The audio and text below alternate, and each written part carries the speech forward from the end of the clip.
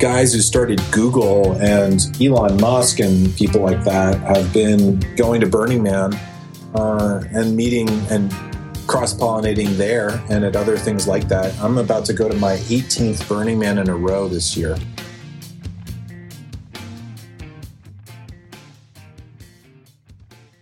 Okay, guys, welcome back to the Grimerica show.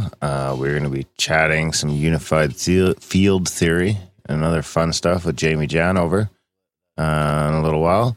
But first, as always, I see SETI to UFO in Israel and won't stop talking about it. Dunlop. Oh, come How's it going, buddy? I never really thought about it like that, but yeah, you're kind of right. I did sort of did that. Yeah, you did that. Yeah, you did done that. His consciousness was involved. There it was appropriate because we did talk about it with Jamie a little bit. But it's not like I always talk about it. I've just heard it a lot. Yeah, because you're always here. Yeah. I'll stop talking about it. No, it's okay. Don't get all sensitive. Like, let's stop doing intros. So, yeah, Jamie talks about Nassim Haramein's work. He's like the emissary for him and the Resonance Project. Pretty fascinating stuff. But he's also like a master musician as well, which is very interesting to me. Yeah, that was him in the opening credits playing his, what's it called? Hammered dulcimer. Hammered dulcimer. It's like a, what do you call the drums? It's like a xylophone. It's like a percussion. It's like a crazy stringed xylophone. It's like a percussion string instrument. Okay. Yeah. Pretty geeky way to say it, but yeah. Thanks, it's buddy. A percussion stringed instrument. So we got a pretty good intro ready for you guys. I got like a little weather segment, weather modification segment to do, and some listener feedback and synchronicities and stories. But as always, you can check the timestamp, and if you don't want to listen to his ramble on, you can go right ahead to the interview with Jamie. Yeah, just check and the show notes. And we won't be offended at all. While you're there, donate. I got a new jingle for your new segment, too. Good, right on. And we got to talk about the upgrade program as well. And I want to get into some... current events? No. People talking weird. People talking weird? Talking wrong. Really? Yeah. Well, I've been inspired by the nuclear. Oh, for fuck's sakes. And I've got into some common phrase. I've actually been hearing a common phrase all the time. And it's like caught me. I've caught like a few people in the last like month. And I never say anything, but they say it wrong. And it fucking irritates me. So I've got a couple. I dug up a couple other comments. Go for it. Let's start with that. Well, it's like when they say, you know how you're supposed to say the ball's in your court now? Yeah. Well, now all these fucking... all these people are like, it's in your ball in court. And at first I thought it was a one-time thing, but I swear it's just like an epidemic. Everybody thinks that's what it's really supposed to be. Everyone thinks that's what it's really supposed to be. And the other one is for all intensive purposes. Oh, no. Come on. People don't say that, really? For all intensive purposes. And for all intents and purposes. Yeah. Not intensive purposes? Oh, yeah. Everyone says it. Really? Yes, I'm telling you. Oh, I'm telling you, there's some people right now whose minds are just becoming blown that they've been saying this. No. I'd be interested to hear if there's anyone. Really? Yeah. How about down the pike? What's that? It's people say down the pike. Is that like the turnpike? Supposed to be down the pipe, I think. Down the turnpike? No, down the pike, I think. Is it down the pike? Is a turnpike like a highway? Yeah. Is it? So that's what was the other one? Another one, yeah. That's pretty funny. I tweeted a couple of them the other day. Yeah, I saw the intents and purposes one. No, there was another one too. Nuclear and something else. Oh, the other word. Yeah, NASA. NASA, yeah, that's right. NASA. But what was the first one you said again? Nuclear? No. The first phrase that people... Oh, ball and court. Ball and court. It's in your ball and court. It's in your ball and court. What does that even mean? Drives me mental. You watch, you'll hear it everywhere now. I swear it's I heard this one guy calling yoga move. It reminds me of Trailer Park Boys. Yeah. What comes around is all around. There's a yoga move called cat and cow, and this one guy calls it cat and camel. It's pretty funny. And it actually should be because it makes sense. It is more like cat and camel than cat and cow.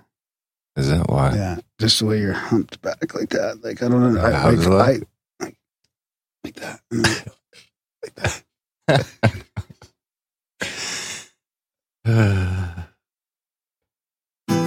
Darren and Graham are going deep. Are you prepared? It's a profound UFO quote. Okay, trying to catch me off guard. Yeah, I am prepared. It's a small Words one. to ponder and critique. It's a profound UFO. Is that going to affect it for people? So yeah, this is a small one, the profound UFO quote of the week. This is because there's lots to talk about tonight, so I'm keeping this small. Many of the reports that cannot be explained have come from intelligent and technically well-qualified individuals whose integrity cannot be doubted. That's from Major General E.B. LeBailey, USAF Director of Information, September 28, 1965, letter to the USAF Scientific Advisory Board.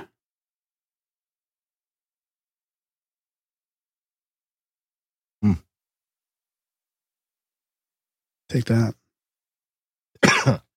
You know,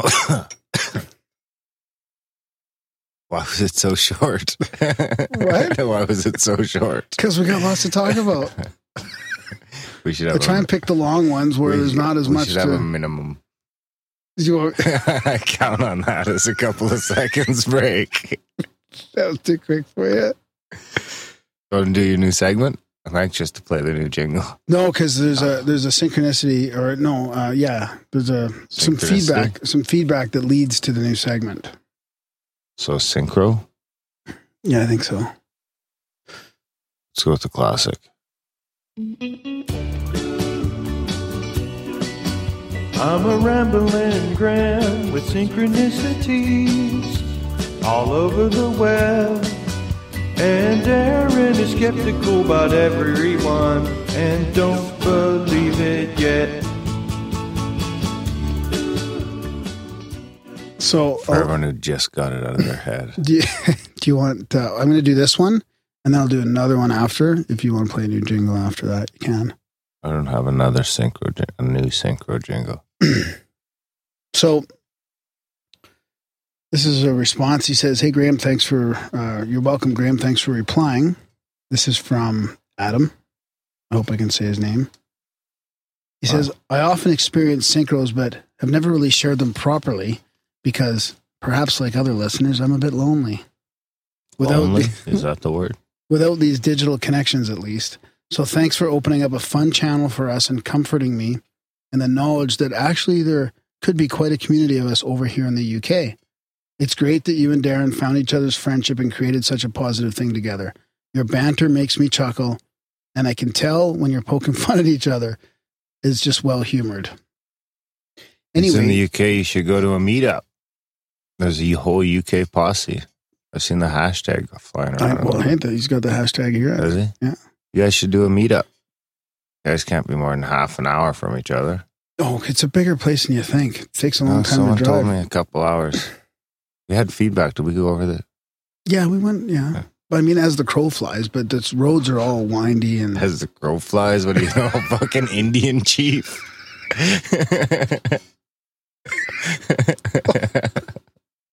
You've never heard that before? Yes, I've heard it Is before. that one of I'm those an phrases that Indian. you don't... Don't take our words. Aren't you half Indian? Yes. Okay.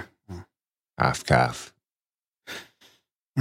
Anyways, they could actually look up No Agenda as well, because I bet you a lot of these guys in the UK listen to No Agenda, and there's probably a meetup there they could go to.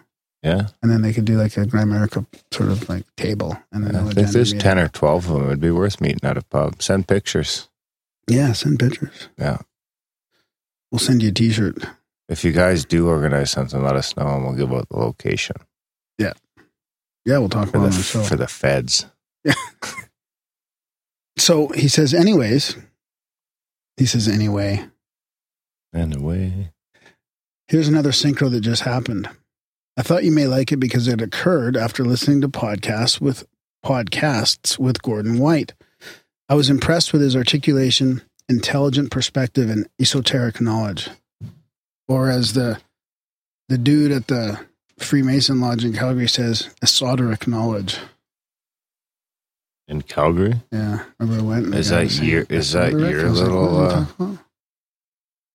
That was just when I went to that open house. Accoutrement? What is it? He says, I'm a poor struggling artist, so I've never ordered the books the guests have written. However, with a long interest in unusual experiences with non-human intelligences, Gordon's rhetoric struck a chord with me and compelled me to change that fact. Luckily, I had just enough money in my PayPal account to purchase his book online. As a related note, I enjoy posting on social media as part of a project called Incredible Edible. You might like Pam Warhurst's TED Talk explaining the idea. My contribution is known as Incredible Entwistle Tea, facilitating positive redesign and kindness using tea and edible plants as a catalyst. So I tweeted Gordon and Scarlet Imprint Publishers to share a good literary find. It turned out that the order was placed just in time, and he sent me a link to Twitter, which says it was just about going in the post and they would send it over right away. He says, of course, this is all just synchro buildup. I enjoy the intros and your listeners' stories too. The book just arrived, beautifully packaged, and just at the right time to help me procrastinate from applying for a job I was hoping could fund more of my positive material culture. He says, I went into the living room where my dad was watching television, savoring the experience of opening the delicate tissue paper the book was neatly wrapped in. I held the book up to admire the cover art. Starships. At exactly that moment, a character in the TV show my dad was watching paused and exclaimed, I'll have you navigating starships in no time. I laughed as the character gave a wry smile. Admittedly, my dad was watching Star Trek, so a mention of starships isn't unlikely. But the timing was impeccable. The whole episode was about a crew taking a break from their work, but getting into various escapades. I can relate. Anyhow, if after reading the book I do end up navigating starships, I'll be sure to send you a signal from Sirius. Keep up the laughter, guys. Hashtag UK Posse. Adam. I like that. So I think those little ones like that are my favorites.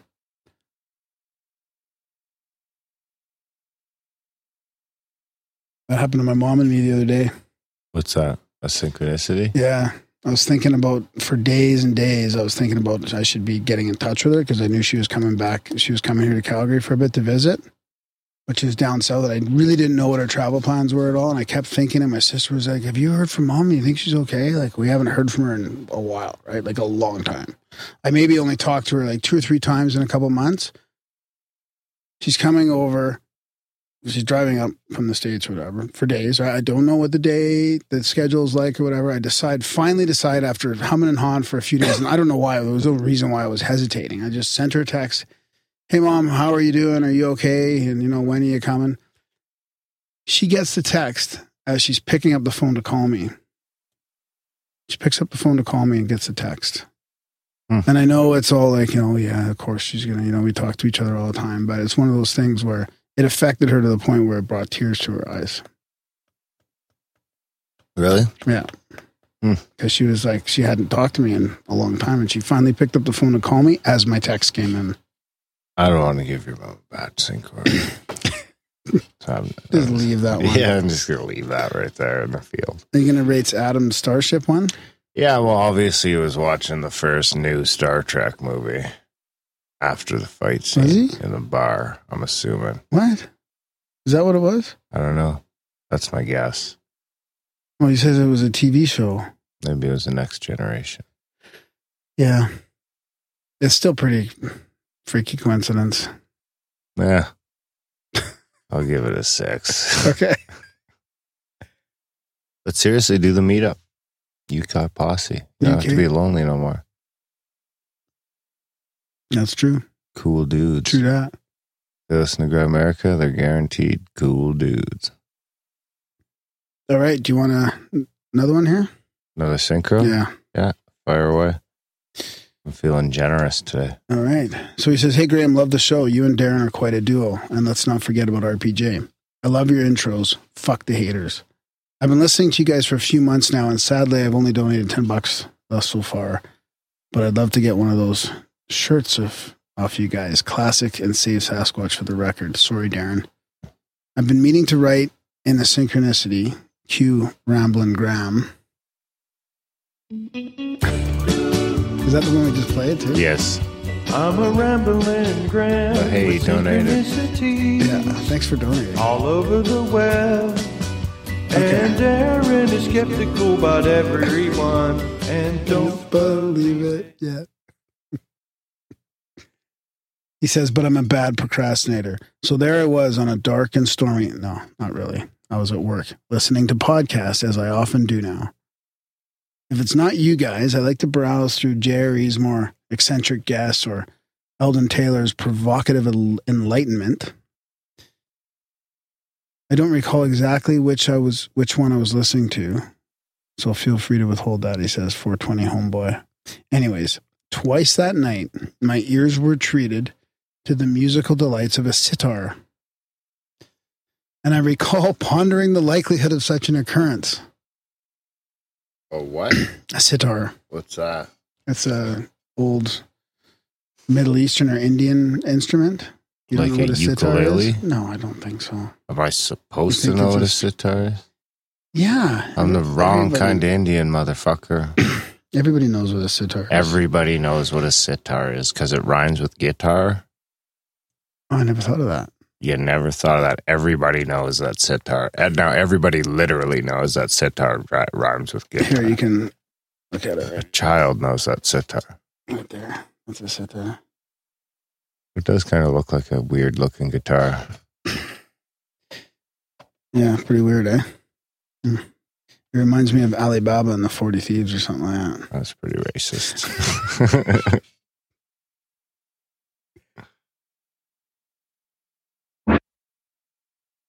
Whoops. Whoops. Where am I? So, okay. He says, Studio. So he says, I recall pondering the likelihood of such an occurrence because you heard that twice that night. Well, break time rolled around. What does it sound like? I don't know. I can't play jingles on here, right? You should find one. What's it called? A sitar. SITAR. And you should set me up so I can play jingles. Release some of that I let you control do that have. once. I gave you the power once and you fucked it up. Why? How did I fuck it up? I can't remember, but it happened. Keep talking. Actually, wait, I think I got one here. Okay, let's hear a sitar. An amazing sitar. So, this isn't a regular sitar. There's probably going to be an ad. Musician is the best way to learn, practice, and master a what? musical instrument. Just play What along is it, with any YouTube? guitar or YouTube. piano. Probably get sued for this kind of shit. Ah. Oh, it's totally just like a guitar. No wonder it rhymes with guitar. It's not like a guitar. What, are you kidding me? That's not like a guitar? Oh, is that the same thing as that picture we saw? Like he's Yeah. rocking out like fucking... It makes that percussion noise as well, or is that somebody playing the drums? No, that's some... He's playing a little solo.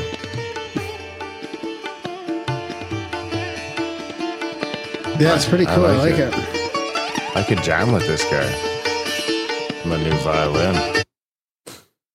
All right. So here he is pondering the likelihood, right? Well, break time rolls around. And And now I just heard it a third time. and the sitar it was still not playing.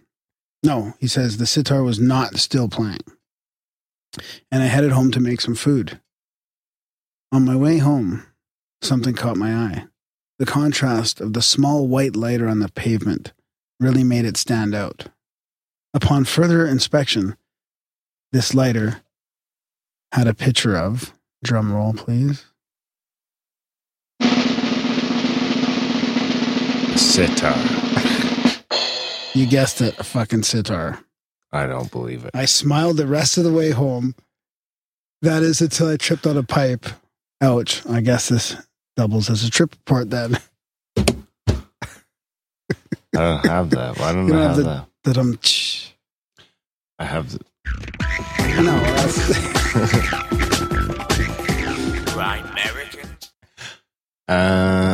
I don't know. Does a lighter exist with a sitar on it? Did he send a picture? No, come on. Listen, I've got some follow-up here for you. Darren? I believe him. Darren? Yes, I work close to home. No, I did not need the lighter. I quit smoking right after I started this job a few months ago. I had one at home. Yes, twice. No, I don't believe the lighter was there on my way into work hours earlier. I would have probably noticed it as I often stare at the ground lost in thought. It was one of those mini lighters with plastic wrap on the outside.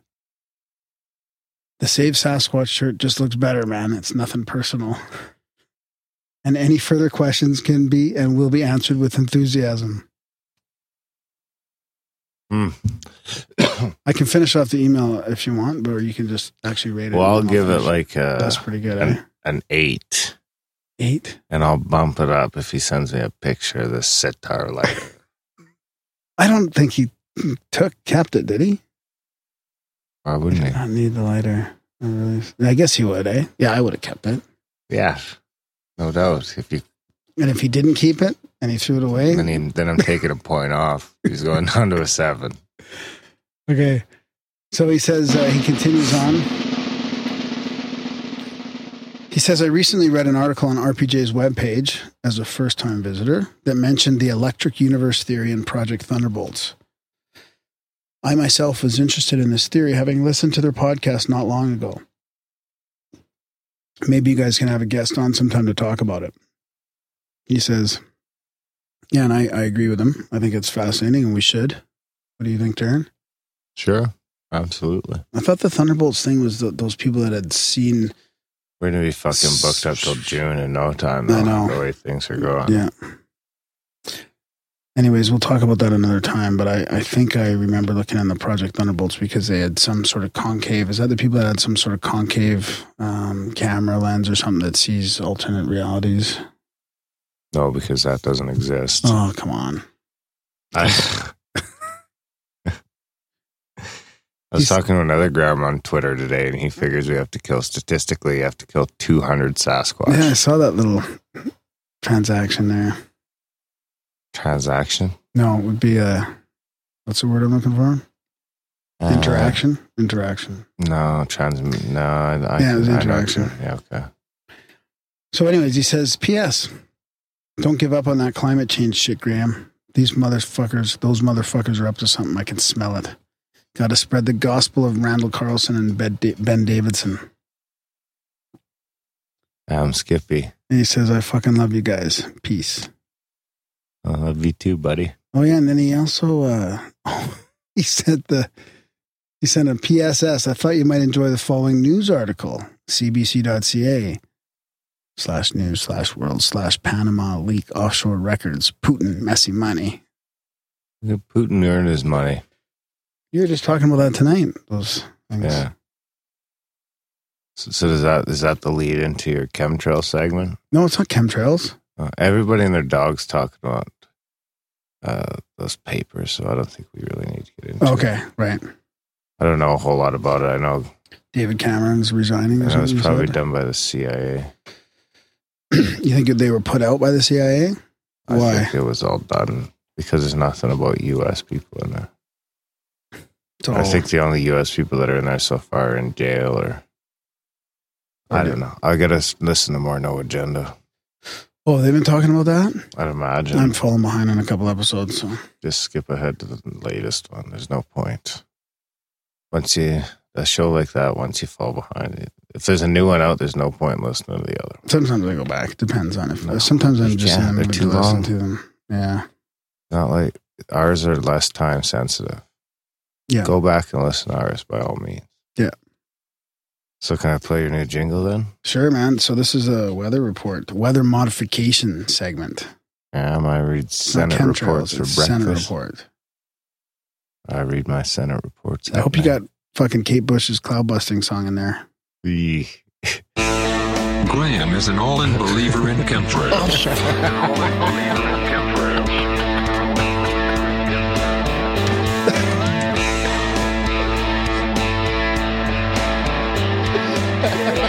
Who'd you pay to do that? Very funny. Some dude on fire. It was actually a mix-up. I was trying to get him to just come up with the words, and I was just giving him a little insight to make it up, and he took the insight just as Who was that? Was that one of our listeners? That better not be one of our listeners. Fiverr guy. Jesus. Graham is an all-in believer in chemtrails.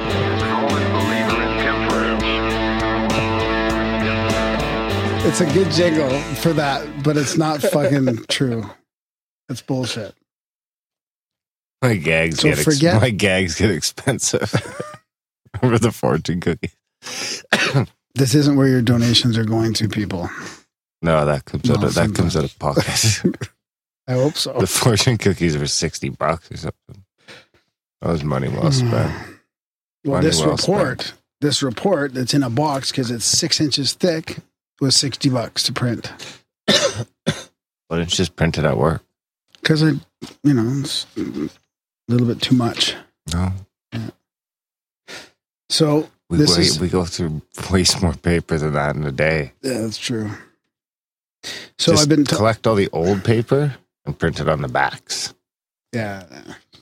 On 11 by 17. You need a fresh copy of your fucking Senate report. What are you going to save it? Yeah, I am, of course. I'm not going to throw it away after. Well, you should have got it all binded. Maybe I know, I was thinking about that. But it'd have to be in the chapters or something. It'd have to be like encyclopedias. It's fucking fascinating, man. It's fascinating. So this is the 1978 Weather Modification Programs, Problems, Policy, and Potential U.S. Senate report. It's like 870 pages long. I'm just going to do the odd segment every once in a while. I can't do it every week because it's just too much time to dig into this. I read some of it in the past. I've read the chapter titles and some of it. I've read the chapter titles. Wow. And other stuff. Good for you. Well, I can only put up with you interrupting so long. Fuck. You were looking at me like it was crazy, so. So this one is going to be the summary and conclusion. So after the chapter titles, there's the summary and conclusions. Already? Yeah, you ready? We've gone right from chapter titles to summaries and conclusions. So is this the last segment? No, it's just, this is, okay. After that, I'll get into the chapters in depth. Okay. This will be like more of a summary and conclusion, which is going to grab people's attention. It's fucking fascinating. In other words, you didn't do your homework again. Look at all this. I read the whole thing. Did you? This in itself is like 40 pages. We were highlighting like 10 minutes before we turned the mics on. I was just tweaking things a bit. Okay. Well, I'm looking forward to this. I've been waiting weeks. Okay, so I made a jingle. You didn't make a jingle. Kinda, I did.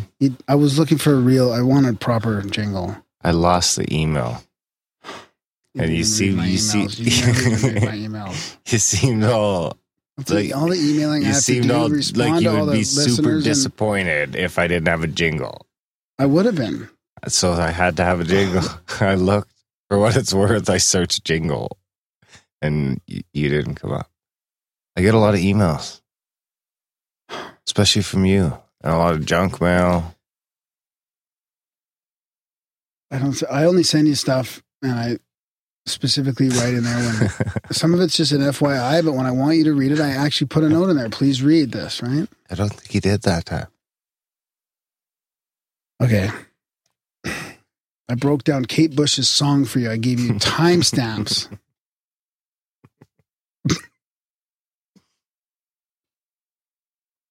It was an old favorite song of mine from the 80s, so this is kind of close to home for me.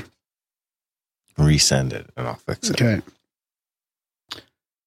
Weather modification is generally considered to be the deliberate effort to improve atmospheric conditions for benefit for beneficial human purposes. To augment water supplies through enhanced precipitation or to reduce economic losses, property damages, and deaths through mitigation of adverse effects of hail, lightning, fog, and severe storms. Now, don't forget, this is from 1978, and it's talking about the history as well. Not all weather modification activities, however, have been or can be designed to benefit everyone, and some intentional operations have been used or are perceived to have been used as a weapon of war to impede the mobility or tactical readiness of an enemy. Furthermore, environmental change is also affected unintentionally and without any purpose at all, as man inadvertently modifies the weather and climate. So then it goes on to say, the modern period in weather modification is about 3 decades old, dating from events in 1946, when Schaefer and Langmuir of the GE Corporation demonstrated the cloud of supercooled water droplets could be transformed into ice crystals when seeded with dry ice. Soon afterward, it was discovered that fine particles of pure silver iodide with crystal structure similar to that of ice were effective artificial ice nuclei, and that seeding clouds with such particles could produce ice crystals at temperatures just below freezing. Silver iodide remains the most often used material in modern cloud seeding. Again, that was the 70s talking about the 40s. Understanding of atmospheric processes essential to improved weather modification technologies has been advanced. Sophisticated evaluation procedures now used in most research projects are most often not used. So that the effectiveness of the operation is frequently difficult to assess. What do you think so far, buddy? Captivating. Well, it is, eh? Seriously. Ice nuclei. There That'd be are, a good way to make snow for the ski hill. well, that's part of this coming up. Making snow? Yep.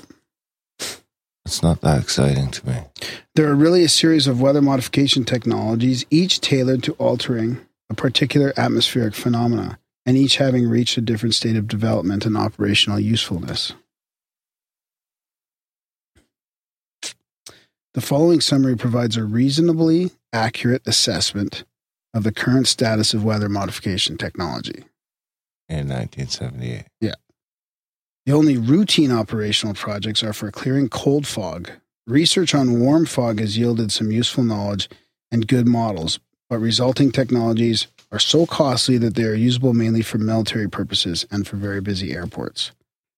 Several long-running efforts, so this is number 2, several long-running efforts to increase winter snowpack by seeding clouds in the mountains suggest that precipitation can be increased by some 15% over what would have happened naturally. Number 3, a decade and a half of experience with seeding winter clouds on the U.S. West Coast and in Israel, and summer clouds in Florida also suggest a 10 to 15% increase over natural rainfall. Hypotheses and techniques from the work in one area are not directly transferable to other areas, but will be helpful in designing comparable experiments with broadly similar cloud systems. Number 4, numerous efforts to increase rain by seeding summer clouds in the central and western parts of the U.S. have left many questions unanswered. A major experiment to try and answer them for the High Plains area is now in its early stages. Number 5, it is scientifically possible to open holes in wintertime cloud layers by seeding them. Increasing sunshine and decreasing energy consumption may be essentially relevant in the northeastern quadrant of the U.S. That's interesting, eh? Scientifically possible to open holes in wintertime cloud layers back in the 60s.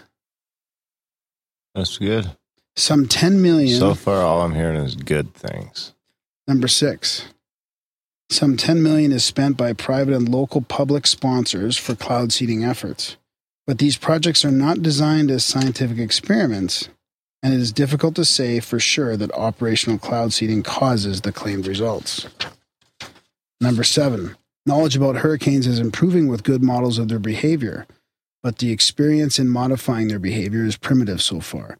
It is inherently difficult to find enough test cases, especially since experimentation on typhoons in the Western Pacific has been blocked for the time being by international political objections. Number 8, although the Soviets and some U.S. private operators claim some success in suppressing hail by seeding clouds, our understanding of the physical processes that create hail is still weak. The one major U.S. field experiment increased our understanding of severe storms, but otherwise proved mostly the dimensions of what we do not yet know. Number 9. Well, they figured that one out. Yep. Number 9. There have been many efforts to suppress lightning by seeding thunderstorms. Our knowledge of the processes... I wonder if you could just lube it. Yeah, exactly. Just dump a bunch of KY in the clouds.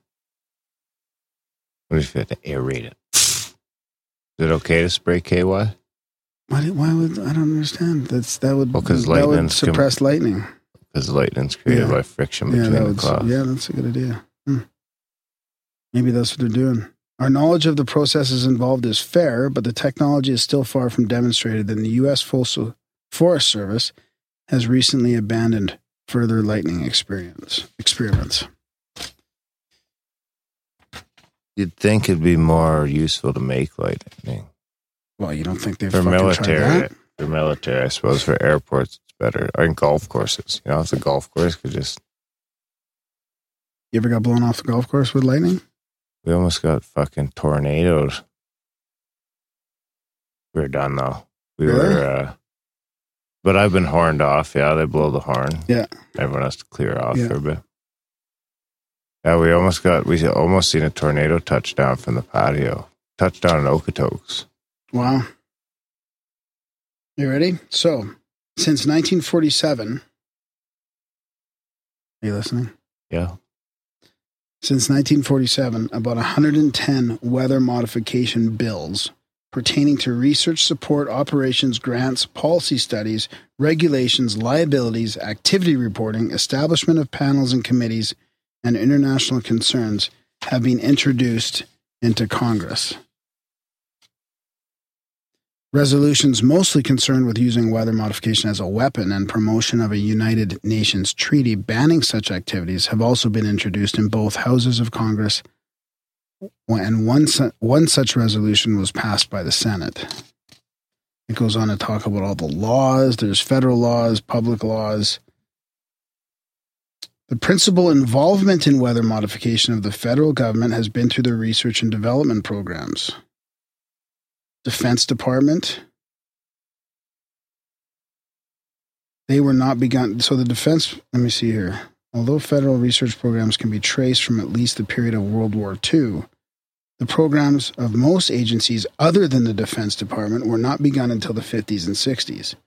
These research and development programs have been sponsored at various times by at least 8 departments and interdependent agencies, including the Departments of Agriculture, Commerce, Defense, Energy, Interior, and Transportation. The NASA and NSF and NASA and the NSF. NASA got an NSF. Yeah. The National Scientific Foundation. Total funding for the weather modification research in fiscal year 1978. This was 78. Actually, 78 went down a bit. It was 17 million. And the highest level was in 1976, which was 20 million. That's about 85 million today. So it's not a terrible amount of money. It's not, 20 million in the 70s. Not obscene. Not obscene. During the 10-year period from 1958 to 68, the NSF, the National Science Foundation, is that what it's called? Is that what the abbreviation is? I'm okay with all this stuff so far. Well, you're going to be okay. What do you mean okay with it? Sounds legit. That's the point. On the up and up. That's the point. Nobody talks about this ever? I mean, I'm okay with the practice. Really? Yeah. During the 10-year period from 58 to 68, the NSF promoted a vigorous research program through grants to various research organizations, established an advisory panel for weather modification, and published a series of 10 annual reports on weather modification. In the United Nations, the United States has been active in promoting the adoption of a treaty banning weather modification as a military weapon. In 1975, 76, and 77, respectively, there were 58, 61, and 88 non-federally supported weather modification projects, nearly all operational, conducted throughout the United States. These projects were sponsored by community associations, airlines, utilities, private interests, municipal districts, cities, and states. The majority of these operational projects were designed to increase precipitation. Others were intended to suppress hail or dispersal of fogs. Many of the operational weather modification services provided by private groups and government bodies within the states are carried out under contract by commercial firms who have developed expertise in a broad range of capabilities, who specialize in particular services essential to both operational or research projects. But what does it go to? How many pages left? What number are we on? There's a lot of pages left. What do you mean, what number we're on? Are you not listening? Yeah, there's quite a bit left. I could still get to the conclusions. There's 17 conclusions. No, there's 20 conclusions. And then I got a couple pages before that. So you want to stop now? Yeah. Then we'll save the rest of the summary and conclusions for the next segment? Yeah, we're already getting a bit long. We still got a bit of shit to get into. Cool. As captivating as it is. I think I'm okay with it. How come you're not okay with it? I am. Well, what do you mean? Okay, I don't understand what you mean by okay with it. Against it. No, that's not my point. The point is that it's been going on since the 40s. We've been fucking around with the weather. Mm-hmm. So don't fuck with the weather and the climate and then blame the debt slaves that it's us fucking around and creating global warming. That's my point. On that. You're really taking that one personally. No, not really. It's just obviously humans are making some kind of difference, right? But not that much of a difference. Maybe. Because how do you know? How do you measure something when it's been fucked with? How do you weather the measure? How do you measure the weather, the climate somewhere, if you've been messing around with it for decades? Where does cloud busting fit in? That's what this is, cloud busting.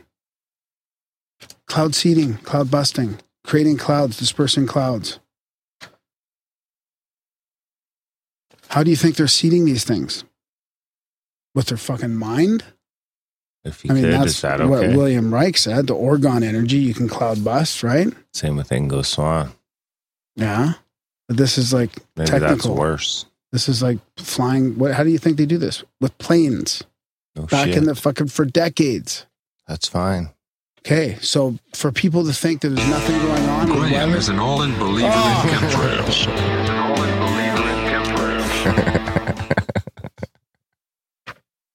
That's going to be handy. doesn't it kind of open up the Pandora's box a little bit to like maybe other realities, what the fuck's been going on for decades? But you're preaching to the choir. Well, I guess you got one. Well, I'm not trying to I'm just trying to talk about it because it's interesting to me. What? I know what you're up to. Listen. What do you mean? Is this like a little shot in the gut for old JB? No. Oh, okay. No, I find it fascinating because nobody talks about this. Nobody talks about the reality of weather modification all over the world. This isn't just happening in the States. Think about this. It's been how many years now? Since the 40s? Yeah. 80, coming up on 80 years of fucking around with the weather. More like 70. 70. Still a long time. Yeah. That's like. And this is back when really technology, like in the 70s, I don't know, wasn't that good. I mean, imagine what they're doing now. What about all the other countries? I mean, there's all kinds of speculations you can make. And of course, there's speculations right now. I haven't made it through the whole report, but this is back, when I was 8 years old. You're already 8? Yeah. Holy fuck.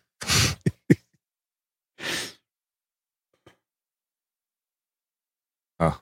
So, yeah. What do you want to do now? Bag for money, I suppose. Bag? Well, not bag, but ask. Oh, yeah, I do have a couple other things to talk about, but okay, let's go for the upgrade thing. Yeah, we're still running our thing. It slowed down for a bit, but then it picked up again. Really? So where are we at now then? So we're almost up about 50%. We're raising money for a new recording computer, and we're about 50% there. Yeah. Yeah. So check out grimerica.ca/upgrade. You can get entries there, 1 for 20 or 3 for 50. The winner, of course, will be drawn on June 1st, either June 1st or when we sell all the tickets. And they'll get to come on the show with the guest of their choosing. They'll get an iPad and some Grimerica swag. It'll be gnarly. Yeah. Check it out. Yeah, thanks to everybody who's already entered/contributed. Yeah, and thanks to, of course, check out grimerica.ca/support for all the different options on how to sign up for a monthly subscription or one-time donations there as well. We did get a few new subscribers last week, so that's always promising. We had a couple people, we noticed some people upgrade their subscriptions and stuff like that too. So big thanks to all the people last week doing that. And yeah, it just helps pay the bills, those monthlies. Like the price of one Starbucks. If everyone paid $1 a show, we wouldn't have to talk about it. Yeah.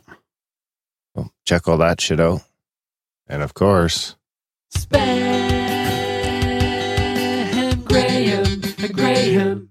Do you want to spell that? you go ahead. GRAHAM. And everyone will know my password. At grimerica.com.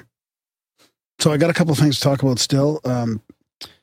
There's a No Agenda meetup in Red Deer. And we've talked about No Agenda, the podcast, before. And it's another listener-supported show. We've got, I think, 4... I actually sent them some nasty feedback today. You did? Yeah. Wow. Yeah. Why? Well, because they were complaining about how grimy New York City is. I saw that, yeah. And I was like, find a different word, boys. We're kind of working on branding over here. Yeah. So we have 4 people. There's one in May 28th is their date, Saturday, May 28th in Red Deer. We don't have a location yet, but it's at 3:00. There's a few of us going. So people that listen to No Agenda. That's not the long weekend, is it? No. Okay. No. So people have signed up and said they can't go as well. So at least we can kind of start tracking some No Agenda listeners and have some meetups and stuff. And it's great to talk to people about these things. Is David in there? Davin's not in there yet. No. You should. Yeah. So local people, like a lot of, it's a different type show. I mean, I wouldn't really go if you don't listen to the show because people will just be talking about the No Agenda show and stuff. And I'll probably go. Yeah. Darren will go. I'll go. Some of our friends, I'm sure. David should go. Yeah. So yeah, anyways, meetup.com/no agenda. I'll put a link in the show notes. And the other thing I got to talk about is we got contacted from a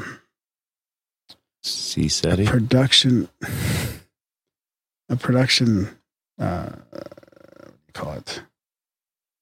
What do you even call it? I'll call it getting sued. Anyways, they're putting on this TV show. They've done all kinds of TV shows. It's called Temple Street Productions. They've done pretty big stuff.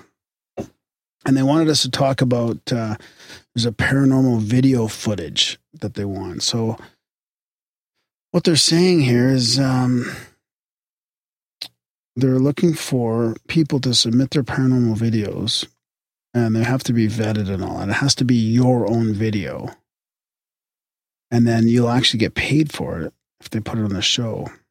And they're also asking for paranormal experts as well. Now, it sounded pretty legit, but I mean, what do I know? I have no experience at all in sussing out TV shows. I know that a lot of people have been burned in the past. Like a lot of friends we know in the field, they won't even go back on TV shows. But I really think this is supposed to be like, credible, a credible show that's not going to change things around, but who knows? So they're looking for various fields like cryptozoologists, ghost experts, ET historians, cryptid experts, mediums, demonologists, spirit guides, etc. And it's going to be a big TV series on a U.S. network. So I don't know. I thought because they want like people's videos, I thought it kind of fits into our podcast because we like to share people's experience. So if anybody has a video that they think is interesting enough, then check out the link in the show notes. It's Temple Street Productions. And there you have it. There you have it. What else you got? I think that's about... Didn't you say one more thing? Yeah, I thought I did, but that was that. The NA meetup.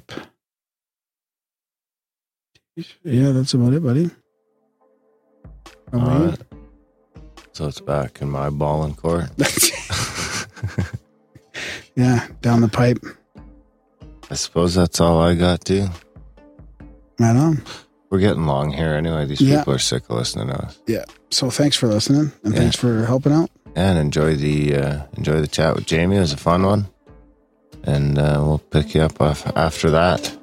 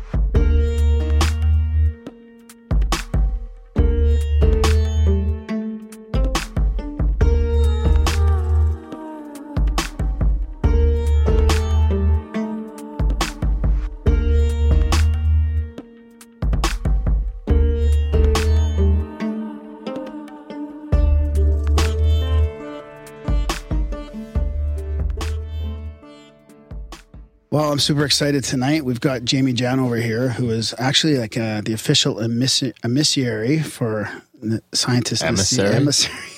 That's it. Thanks, Darren, for Nassim Haramein of the Resonance Project. We've talked about Nassim's work a couple times on the show. I saw him in Calgary deliver 4 or 5 hour chat. It was pretty mind-blowing. So we're super happy to have Jamie here to talk about this. He's also a multi-instrumentalist and master of the ancient percussion. And the ancient percussion instrument called the hammered dulcimer. He kind of merges art and science. Darren and I were watching some cool videos before really the takes show. traveling musician to the next step too. Yeah. Put it this way. What's your Skype say? Festival Earth, Jamie? Yeah. So anyways, welcome to the show. You've also traveled like festivals. I want to talk to you about the festival culture as well. You've gone to like 50 of them. It must be a completely different view of like what's going on in the world. So, I mean, there's a shit ton to talk about here. I don't even know where to get started, but welcome to the show. Thanks for having me. Yeah, sweet. Yeah, it's like I said, I was at Nassim's the lecture here in Calgary, and it was pretty mind-blowing. I took a bunch of notes. I mean, I tried to string together like some sort of articulate sentence about it, and it was virtually impossible. So I really don't know how you do it. I've listened to a couple of your lectures now, and you really do a good job of wrapping up his work. So I don't want to get too deep into that right away, but maybe just a quick story about how you got involved in Nassim stuff. Well, I think like you and like everybody else, I started wondering about the universe and how the hell all of this got here and who are we and how do we fit in and what's this thing that people call God and how does that fit in and all the giant questions, right? As soon as I got old enough to form those questions, I was pretty confused because I had heard a bunch of different things from a bunch of different people about how reality works. And my experience was pretty different than those things. And so I was straight up confused and sought out information, over a period of time. And then fast forward to 2002, and I see this guy, Nassim Haramein, speak. and he connected more dots than anybody that I had come across before. And a lot of things that didn't make sense started to make sense. And I honestly didn't understand what the hell he was talking about, really, because I'm a layman. I'm not a physicist. And so he was saying some things that I didn't understand, other things I did, but it was enough to be curious. And then over a long period of time, I saw him speak many times. And eventually he taught me how to deliver his presentations for him so that he could stay in his lab and do research and write papers and raise his family. Because you could, cruise around the earth your entire life being like, hey, check out what I figured out so far in my life. And do that for, years. And it's not as productive as continuing to do the research. But at the same time, it's important to put the information out because he's changing the paradigm of, how we think about the universe on a fundamental level. And so I do it partly because I feel like I owe it to the universe to create more coherency in our local environment around here. Because as you can see, there's a lot of not coherent behavior and systems and everything. And it's based partly on our perception. Our perceptions of reality. So before I forget to mention it, that's the Resonance Project as well. And I wanted to mention you guys have some courses or it's like kind of like an online thing, or there's weekend things as well for people to get deep into this and learn it themselves. So before the end of the show, let's remember to bring that up quickly. Yeah, the Resonance Academy. That's the kind of like educational platform that's been developed by Nassim and the Resonance Project Foundation over a series of years. Because as you're going to see, and as you could tell, like, how long did Nassim speak for in Calgary on that Modern Knowledge tour? Put it this way. I think he was last of the day. He must have started about 1 or 2. And there was supposed to be a panel discussion afterwards, but he was on such a roll that he just blew right through the whole, like, basically the evening. I think it went late without the panel discussion. So it must have been 3 or 4 hours probably. Right. And 3 and 4 hours is about like the smallest skimming of the information you can do to like deliver a really coherent view of unified field theory, which is what he's doing. He's coming up with, a way of describing the entire universe, every single thing in the universe from infinitely big to infinitely small. And so the details of how that works could take him 100 hours to tell you, right? And I've done, these weekend workshops that, I talk for 20 hours or whatever over the course of a weekend. But to really deliver it all, it takes a lot of time. And so now formatting it online, you can actually go through a course that has modules and it breaks it down. And it goes all the way from like the history of thought and the development of science in the first place to the details of physics and the standard model, to what's wrong with the standard model, to what maybe could be a way of fixing some of the issues in the understanding that we have currently. And then the unified physics that Nassim has written and the implications and applications of this physics going forward, which is, immense. As soon as you understand how the universe works, hopefully then you can actually collaborate with the universe instead of literally blowing it up, quote unquote, to make energy, even though, as we know, energy is everywhere. Right now, we're just blowing stuff up left and right, combustion. And we already know beyond a reasonable doubt that that is not a good idea for our environment. And so we better figure this out quick. Like, we don't have very much time to be like, oh, yeah, how are we going to rebuild our energy grid again? You could build a lot of windmills and a lot of solar panels, and that would help, I'm sure. But that's more like a bridge technology. We're talking about being able to understand how to like make serious energy directly from the structure of space-time itself. That's what this all cuts down to. Is once you understand the physics of the universe, then you might be able to tap into the creation process that the universe is using to create itself all the time, everywhere. In other words, pair production? Is that pair production? Yeah.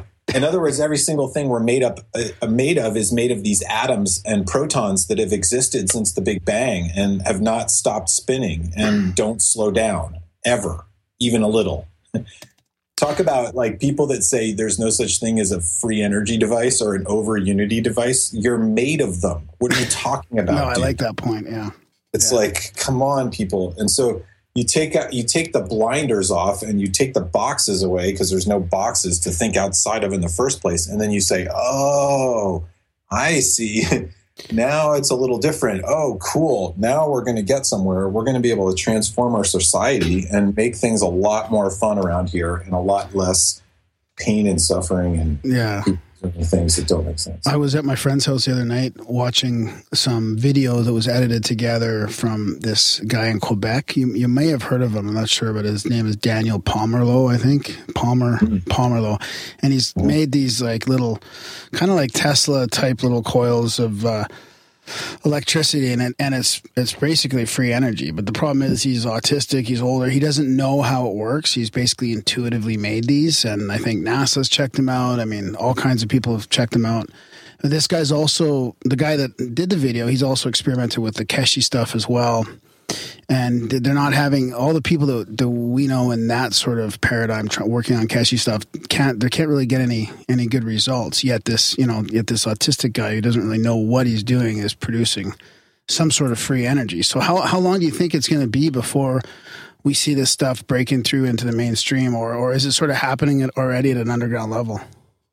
Well, it's definitely happening on an underground level. There's no question. And, depending on who you believe, some of this stuff has been happening on a very high scale within the military industrialized complex of multiple nations on this planet for decades. Yeah. And some of that stuff might be reverse engineered. And I'm kind of alluding to extraterrestrial stuff. Yeah. And as soon as you start talking extraterrestrials at all, in any context, on this planet at this time, automatically, unfortunately, a certain percentage of the population will instantly either turn off their brain, roll their eyes, or give you a funny look. Other people will widen their eyes and be like, oh, cool, somebody who's actually willing to talk about this thing that I'm not sure of.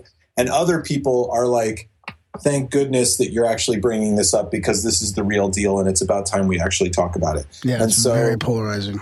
Yeah, and so it's one of these things, that if you want to be taken seriously as a physicist and you're going to mention extraterrestrials in the same sentence, then you're up against a serious tide in 2016. We're still in the dawn ages. You know what I'm saying? We still beat each other over the head with sticks because our books say different things. I mean, we're talking primitive culture, I mean, pull out, 1,000 years from now and look back on now, and the great grandchildren of ours are going to be like, whoa, my great grandfather was like, they still discriminated against different colors of the same species. I mean, this is before the green and the blue and the purple people came to that planet, They were still discriminating against different colors of the same Homo sapien species. So they had a little ways to go in how to figure out how to operate in this universe. I mean, you think dogs are racist?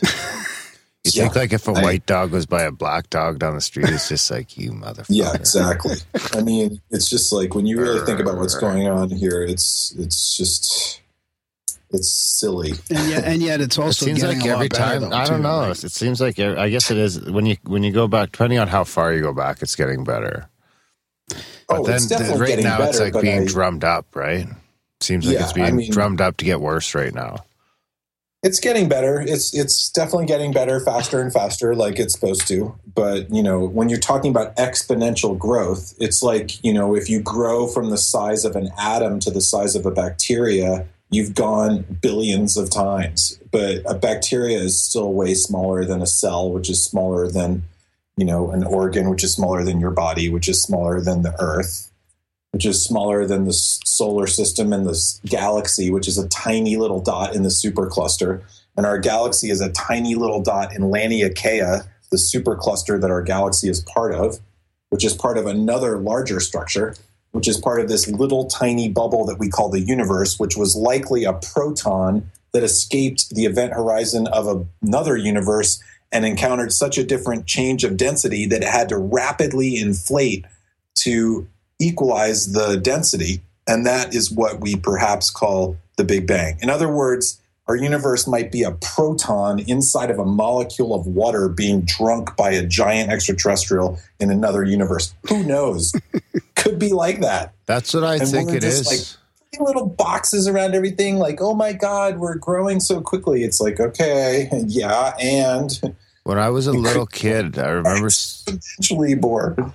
I remember seeing a cartoon where it like zoomed in on some cartoon dude's arm, and it like kept zooming in, and then when it got in there was a whole little fucking city of people driving around and going to work, and and ever since that's always stuck with me. Like how the emptiness of the universe, how it seems like it's so empty, and when you look at atoms and stuff like that, it's kind of the exact same sort of thing. Yeah, it's the same dynamic and the same structure, geometric arrangement of how matter works from the quantum to the cosmological. And so that's what Nassim has done, is written the math for how everything is connected by the one thing that connects everything everywhere you go, which is what we call space. And we think of space as empty, but it's actually filled with these tiny little vibrations called Planck vibrations, or like Max Planck discovered the smallest vibration that the electromagnetic spectrum does, and he called it the Planck length. And that's the smallest. You can think of it as like the pixel size of our existence. There's 10 to the 60 of these little vibrations inside of a proton. That's a 1 with 59 zeros after it inside of a proton. And if each one of those little Planck spherical vibrations, called PSUs, or Planck spherical units, if each one of those was the size of a grain of sand, your proton would be the diameter of from here to Alpha Centauri 4 trillion miles away. So 10 to the 60 grains of sand is pretty big, and 10 to the 60 Planck pixels is a proton, which is absolutely tiny compared to an atom, billions of times smaller. Hasn't he been measuring the mass of a proton too? What's the density the proton of a proton? made of? I just watched that video with Neil Adams the other day where it's 920. 920 Those something. 920 little balls make up a proton. Well, no, Nassim is saying that 10 to the 60 little balls make up a proton, and they're Planck spherical units. So an extraordinary number. And those little balls are like the pixel size of the universe that we're in right now. The more of these little things that you can get to coordinate, the more coherency you have. Just like if you had a swimming pool with a whirlpool in there, you can't pull the whirlpool out of the pool. That's part of the structure of the water, where all the water is acting in coordination. And you might think of it as a fluid, but it's really pixelated. It's actually quantized. It's made of these little dots, if you will, called water molecules. And those molecules are quantized into quantas called atoms. And the atoms are quantized into protons, neutrons, and electrons. And the protons are quantized into Planck pixels, 10 to the 60 of them. And so the more Planck pixels you can get to operate together, the more coherency you have. Like our bodies are 100 trillion cells, each one of them made out of 100 trillion atoms, and they're all working perfect coordination. All you have to do is eat, sleep, drink, and dream, and everything else happens just fine. And we wonder, wow, that's what a coincidence. We're so lucky that life somehow spontaneously evolved from the primordial soup 4.34 billion years ago. Yeah, I'm sure that's how that happened. I'm just upset by how much stuff, looking back on my education in public schools, how much stuff I was taught that turns out to be absolutely, completely wrong. And I got an A on the test and I answered the answers correctly, and it's all incorrect. And some of that stuff, I hate to think of it, has not been changed in those textbooks. And we're still teaching kids things that are incorrect right now. And so if they're not going to do it, I'm going to go out and lecture about this new theory because, hey, guess what? It makes a lot more sense than the stuff that I was taught in school, that like I'm an insignificant dot on some insignificant planet and the universe is random, and we're lucky life evolved from like total chaos and all this stuff. Man, it's unbelievable. I think what Darren was talking about there about the proton was, and I heard you mention this guy's work as well in one of your lectures, and we just had Neil Adams on. He talked about the growing Earth theory there and his videos on like when he shrinks the planets in the Earth and how he puts them all together. Yep, makes total sense. And he was doing this video of creating a proton out of prime matter particles. I think that's what Darren was talking about. He was putting all these magnets together. That's what it was. That's right. Yeah, it's fascinating. So Darren's been wrapped up in this growing Earth theory. It's kind of been mind blowing, and I heard you mention it too. So it's interesting how you guys are on the same wavelength as far as that goes. Well, that would make sense, and it ties into Nassim's theory, which is basically that everything in the universe is centered by stillness. It's centered by a singularity. So he has the math to describe that black holes are not just these giant cosmological black funnels in the space-time continuum that you can't see and that suck in stars and things like this. He's saying that every star in the universe is a black hole with plasma around it. And that every planet also is centered by a black hole. So if the Earth is centered by a black hole, where do all the atoms of the universe come from? They come from stars, right? All the stars in your right hand come from, some star somewhere out there in the galaxy. And there could be very well atoms in your other hand that come from a different star. So we are literally made of stardust from across the galaxy, making us galactic beings. But that's a whole other story. The fact is that the atoms that are made up the Earth might be very well also coming from the event horizon of a small singularity in center of the Earth, which means matter production, which means the Earth would very gradually get bigger over time. And sure enough, when you shrink all the planets and all the moons around all the planets in our solar system, all the lines like this lines on Titan line up like a jigsaw puzzle. And so he's done a very good job mapping that stuff and making YouTube videos of it. I first came across it from Nassim himself. So Nassim is down with that the growing Earth theory because it would make sense that you would have a life cycle of a star and a life cycle of all black holes, just like you have a life cycle in all biology. It's kind of just the way the universe works. And the black holes are there first, and then the galaxies form around it, and they shear off smaller black holes called stars, which shear off smaller black holes called protons. And so you can check out Nassim Haramein's paper called the Schwarzschild proton, which is the math showing that a proton obeys the Schwarzschild condition of a black hole. Wow. So the and then there's a shape or a pattern to this creation, right? Like you guys have articulated the torsion field, right? Like the universe is being created in a sort of a torsion field, and then would that be the same for the Earth and all the little black holes around there too? That the matter is sort of spiraling in that direction? Yeah, basically all black holes on all scales would have the same dynamics, which is a dual toroidal field, meaning a donut and a donut. The energy spiraling down like water going down the drain towards stillness in one hemisphere and then spinning in the opposite direction towards stillness in the other hemisphere. Einstein talked about space-time curving, but he didn't add the math for the fact that everything is spinning, because the space-time isn't just curving, it's curling like when water goes down the drain. When you pull the plug out of your bathtub, the water doesn't just go straight down, it spins, and there's an equal and opposite spin of air going up because you have a change in density. And so any place you find a change in density, you get spin, and that's the source of why everything in the world is spinning. The universe, the galaxies, the planets, the stars, the atoms, the field of energy surrounding a human body, it's all spinning all the time. It's spin within spin, fractally and holographically. So the information in each boundary condition is actually projected holographically onto the event horizon surface area of that sphere, and then it's encoded fractally from the infinitely small to the infinitely large. That's how the universe can maintain its coherency. The universe is understanding how to communicate information across these incredible scales all at the same time. 122 orders of magnitude from the quantum to the cosmological. It's such a weird prediction in physics that they call it the vacuum catastrophe, because it's a catastrophe how little they understand how there can be such a change in density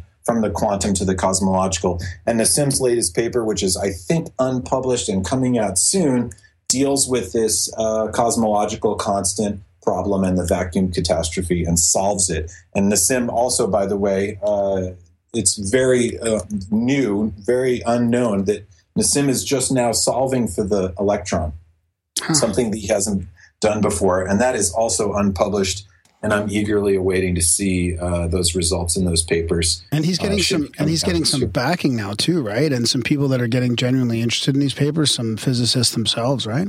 Yeah, he's starting to get cited, and he actually got to present recently at the Royal Society in London, which is kind of the most respected physics department on the planet.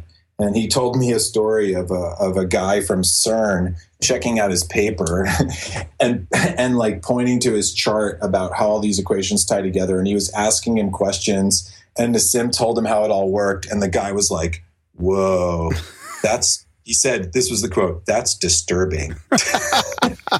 And the reason he said it was disturbing is because if Nassim is correct about what he's saying, then you might not have needed to spend all $10 billion or whatever it was to build the particle accelerator at CERN. You know, we might have been able to feed the starving babies in Africa first and then try to find the smallest thing in the universe, even though we always find something smaller when we knock more energy in there and knock those things together. It's kind of insane what's going on in science right now, I have to say. Yeah, no kidding. So he's getting lots of support now. What was the paper coming out called? We're lucky to have that. I mean, really, most of the science nowadays is going into making bigger bombs. Yeah, I don't know what the name of the paper is. I do know that he is working on getting that published, and I don't really have much detail on it. I just know that he's got some stuff coming down the pipe. And there was a paper on consciousness that he wrote with William Brown, who works at the Resonance Project, and also Dr. Amira Valbaker. And that one, William presented last summer and in Portugal, and I think it's coming out in a journal shortly. And doesn't he have a movie? Isn't there a movie coming out about the connected universe? I have a note here from when I saw him here. Yeah, there's a movie that's being made by a filmmaker named Malcolm Carter called The Connected Universe. He was inspired by Nassim's work and, thought that Nassim deserved to have a feature film about his, groundbreaking science and a little bit about his life too, but mostly about the universe and the science that Nassim is presenting. And so that film has been being worked on for a very long time. They did a very successful Indiegogo campaign to raise money for the film. And it was actually the most successful Indiegogo campaign for a documentary film ever. And they were so stoked on it that they've worked on a collaboration with Vimeo.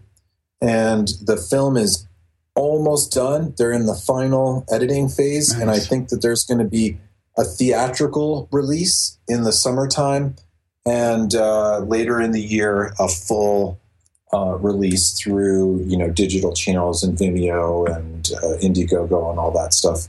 And I've seen the film in its near final stages, and a bunch of us have been putting in ideas for how to better describe the science, and because it's a lot, it's hard to describe all this stuff in a film and make it accessible and beautiful and resonant and perfectly accurate to what Nassim's equations say, and still be able to get the vibe across and the information across. So that's why it's taken a while to get it right, because we want it to be perfectly representative of the work. Yeah. Wow. That's got to be difficult. So you're happy, but you're excited about it though? Yeah, it's just gorgeous. And there's some really great shots of nature and demonstrations of the physics and examples of what holography is like, and, geometry. Because a lot of this has to do with the structure of space. And the study of structure in space is this discipline called geometry. And so the question is, what is the geometry of the structure of the vacuum of space-time that would account for the fact that space is completely filled with energy, even though we perceive it as to be completely empty? And the answer is this perfectly balanced, perfect equilibrium of geometry that is scalable holographically from infinitely big to infinitely small.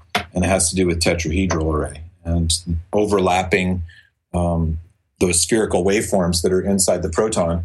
When you pack a bunch of spheres together and they perfectly fit together and perfectly fill the space, it's a tetrahedral geometry that connects the center of all those spheres. And so basically what we're talking about is a 3-dimensional flower of life symbol. Yeah, that's what I was thinking. So, and then the seed of life is the smaller one? The seed of life is just a smaller bit. It's like a cutout of the flower of life, right? Yeah, you need to develop out onto the seed of life to get to the flower of life. And the flower of life is if you took a 64 tetrahedron grid, which is 2 octaves of this perfectly balanced geometry that was coined by Buckminster Fuller as the cube octahedron, then you'll get this 3-dimensional flower of life symbol. And if you shined a light through it onto a 2-dimensional surface, you would see these overlapping circles forming 84 petal shapes called the Vesica Pisces. And that symbol has been in ancient cultures all over the world, and it's not an accident that it happens to be the geometry of how the Planck spherical pixels that make up the very structure of protons, therefore all the matter in the universe, happen to arrange themselves. And that is not a coincidence. It is not an accident. And so that's where Nassim's physics actually reaches back to ancient cultures. And then you ask, how did these ancient cultures get this information? And the answer might be that they got it from somewhere not on our tetra, real information, is like to call it extraterrestrial information. And so all of a sudden you're going, wait a minute, we're in physics, and then you're in ancient cultures, and then you're in extraterrestrials all at the same time, because it's all connected by the structure of the one thing that's everywhere, no matter where you go, the geometry of space-time, as encoded into documents, monuments, and traditions of ancient cultures all around the world. The I Ching, the Mayan calendar, the Torah, the Quran, the Bible, you name it, they're all talking about the same geometry. What's the petal called? Would the petal be like the representation of the Planck line? Like the petal, like the single petal on like the single part of the hologram. Because I always thought the single petal of the flower of life. There's like that little fucking eyeball looking shape. Kind of the petal is called the Vesica Pisces, and that is the overlapping waveforms of 2 spherical waveforms, like a sphere of influence. And so really those petals are not 2-dimensional. There's no such thing as a 2-dimensional thing. So any symbols from ancient cultures, the yin-yang, the tree of life, the flower of life, they're all trying to represent 3-dimensional structures, but they're flattened down because they wrote them on a flat surface, quote unquote flat, right? Right. And so there's a guy actually named Neil Evans, or what's his name? Michael Evans, forget his name, who came up with the idea of the Vesica Pisces actually being a platonic solid with curved sides, a 3-sided solid, a petal structure that starts with a point and then it curves and then it goes to another point. And that's basically like all flowers, right? And all leaves, 3-dimensional eyeball shape kind of thing. So that's very interesting. And that stuff should be probably spinning and jitterbugging in and out. If you check out videos of Buckminster Fuller showing the jitterbug of the geometry as it collapses from icosa to dodeca to octahedron to cube to tetrahedron, it all kind of, is warping in and out, information crossing back and forth across the event horizon of, spinning toroidal black hole dynamics of these little spheres as they create all of the reality that we see around us. It always makes me think of I had this UFO sighting in Israel, right? In Tel Aviv. Well, I got to mention it because it's a fucking platonic solid. I love this story. It was a dodecahedron-shaped craft, but it was split in half, and the halves were splitting against themselves, and the whole thing was rotating. And me and 4 other people saw it. They saw it twice. I saw it once. But ever since then, this shape, like the dodecahedron, is one of the platonic solids. And I don't know if it was 12-sided, 20-sided. It was multi-sided. I don't know. But it sure reminds me of the stuff you're talking about. Weren't you like thinking that you wanted to see it too? Yeah. I was looking up in the sky out to it, saying, please come back. Please come back. I want to see you. I want to see you, because I missed the first sighting. So, maybe it's some sort of natural... I don't even know. What do you say to that? Man, well, it sounds like you're. It would make sense that any ships that are operating on high technology are going to be, acting in accordance with this fundamental dynamic and this fundamental geometry. So that's why a lot of these ships are toroidal in the first place, like saucers. And they do kind of pop in and out really quick. Yeah. Fuck, it's so interesting. So I wanted to talk to you about a little bit about more of a human type thing. Like, you're a musician, you play all these kind of instruments, and music has a profound effect on people. Like the vibration. I've got some personal stories I could tell you too about instruments affecting me. But like, how does that? I got a couple questions around that. Like, did that play a part in your resonance with what Nassim's doing? Like, you being a longtime musician and creating art and music, and this vibration that you're always creating that affects people, and then now you're following Nassim's work, and then also, like, how does that? Have you thought about how that physically works in our bodies? Like, how does certain songs and certain tunes resonate with me, but they won't resonate with somebody else, or like they make you cry, for example? Right. Well, if you want to get down to the physics of it, you can visualize it really nicely. It's called cymatics. Yeah. And so check out videos and images online. Just search cymatics, and you'll see that various frequencies of sound, and it works for light and all different kinds of frequencies, create different geometries. The geometry and structure of the physical matter that we're made of is very much influenced by vibration. Yeah. And so tuning is important, and there's a movement to start tuning instruments differently to a different set of frequencies than we commonly tune to right now, due to an understanding of what the resonant frequencies are in our local environment, meaning the earth has a resonant frequency, which called the Schumann resonance. And if you tune yourself and your environment and your music to be in resonance, literally, with the frequency of the fundamental frequency of the earth, which is slightly changing over time, then maybe it would have some positive effect on, like, your emotions and the way you feel, and your ability to tap into, subtler aspects of our reality. I mean, obviously, there's some people out there that are more sensitive than other people. To put it mildly. Would synesthesiacs be at, like, the extreme upper end of the spectrum? Well, yeah, and then there's people that some people consider them crazy, right? Like people that say that they're telepathic, that can channel, that can do remote viewing. This stuff is actually proven, right? The men that stare at goats, that whole thing, the CIA and the remote viewing thing. That's not a fake thing. Like, there's monks that can see stuff that's happening not where they are. Yeah. And the reason they can do that is because everything in the universe is connected to everything else in the universe by this structure that I was describing called space-time, where it's these little quantum wormholes connecting everything through this, infinitely dense superfluid medium that we call space. And if we could see it would look like the flower of life? If you could see it, it would look like the flower of life on the smallest little scale. I mean, I guess it happens on the larger scales too, but it's fundamentally it's on such a small scaffolding. Scale.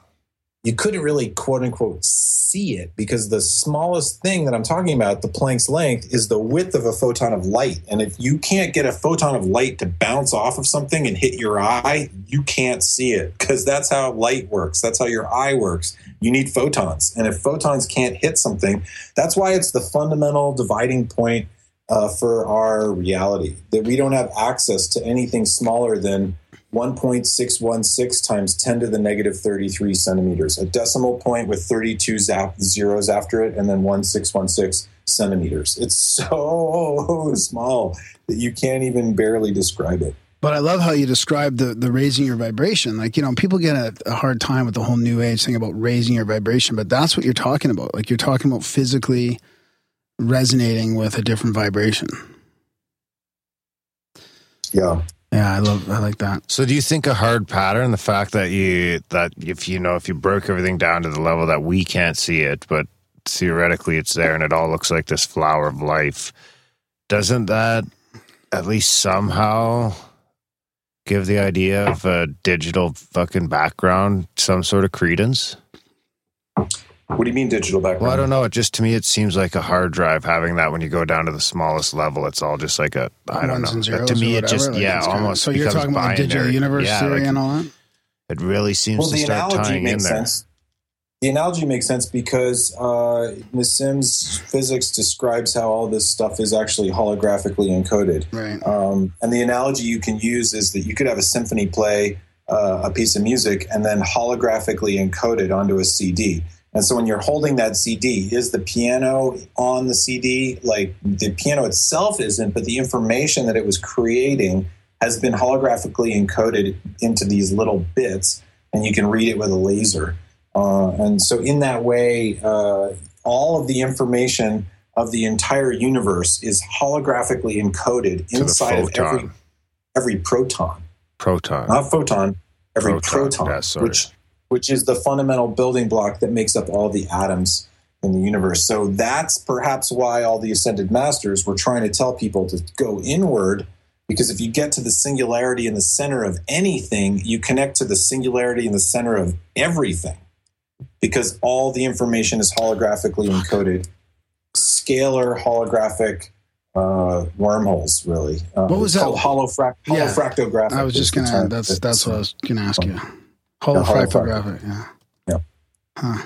Yeah. So how's that, Darren? The details on this, there's math for this. There's equations for this. And you can break this stuff down. It just takes a long time to describe the nitty-gritty of how work to figure you out in some computer in some high school. I mean, man, who knows? Every time we think we understand what's going on, we discover how little we actually knew. Yeah, like you mentioned something about that in one of your lectures. It's like, I totally agree with it. It's everything we thought we knew is wrong, right? Eventually it becomes wrong. But we'll be I'm super sure you guys are discovering that just on your podcast from all the people that you've had on. Is probably over and over. They're saying that same thing about their discipline. Our first guest was actually just vindicated a couple of months ago by NASA, not NASA. Yeah, NASA finally came out and said that these streaks that he had said was water on Mars back in 2001, NASA's finally come out and admitted it. No credit to him. No credit. One guy did mention his name on CNN in a quick blurb. Yeah. So and Nassim predicted that you'd find a supermassive black hole in the center of every galaxy in the universe over 20 years ago, and he got kicked out of a physics conference for saying that because there was no evidence to back it up at the time. And now every single galaxy we look at, there's a supermassive black hole that started the galaxy in the first place. That's what it is. It's a dynamic in the structure of space. That's what everything is. It's a dynamic in the structure of space. A proton is a dynamic in the structure of space. 20 years ago, were black holes even discovered yet? Yeah, I think so. Black holes were discovered. Yeah. Einstein came up with black holes in his math, and they were but they were theorized. But when did they actually observe one? Oh man, I don't know exactly what year it was. I swear I remember that shit. Probably being like a big deal when I was in school.